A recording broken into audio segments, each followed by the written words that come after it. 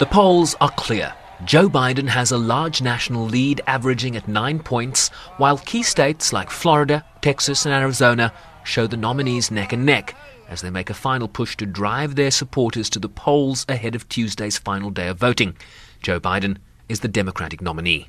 Over 90 million people have already voted. Already voted. They've had enough. They've had enough. There's too much on the line to sit it out. But we only have 2 more days. 2 more days we can put an end to this presidency that has from the very beginning sought to divide us, to tear us apart. Folks, in 2 days we can put an end to a presidency that has failed to protect this nation. In 2 days we can put an end to a presidency that fanned the flames of hate, poured gasoline on every opportunity he had, all across this nation.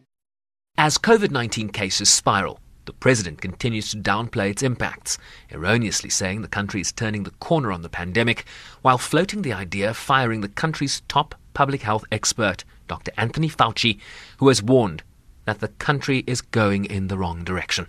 We're going to have a safe vaccine that ends the pandemic. Without it, it's rounding the turn. I say it drives them crazy. It's rounding the turn. Because all they want to do, you turn on the news, COVID, COVID, COVID, COVID, COVID. Would like to talk about COVID, and then next time, here's what happens, November 4th. You won't hear too much about it. You won't hear too much about it.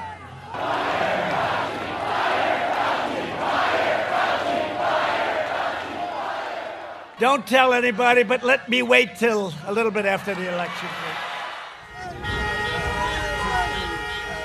With tensions at an all-time high, scenes of Trump supporters encircling a Biden-Harris campaign bus in Texas, leading to a collision with a support vehicle, or blocking traffic on major highways in New York and New Jersey over the weekend, or boarded up storefronts in major cities, growing fears that a worst-case scenario is not without merit.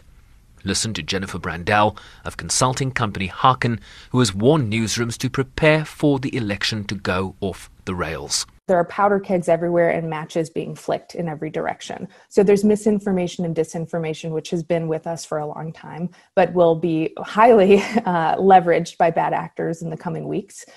There's also the fact that mail-in ballots, every state is different in terms of counting them. So we're not going to know the results, likely for the presidential and other races, key races, for a while to come. And when there is that ambiguity, and we've been ratcheting up this tension for so long, it allows either side to claim victory or to start to incentivize their supporters to go out and protest. And with record turnout to date and a surge in the use of mail-in ballots, concerns that a winner might come later than election night. I think it's terrible when we can't know the results of an election the night of the election in a modern-day age of computer. I think it's a terrible thing, and I happen to think it was a terrible decision for our country. Our response is the president's not going to steal this election. So after months of campaigning in what feels more like an eternity, we stand on the precipice of a historic few days in the United States, both nominees representing 2 visions of a country that could not be more dissimilar.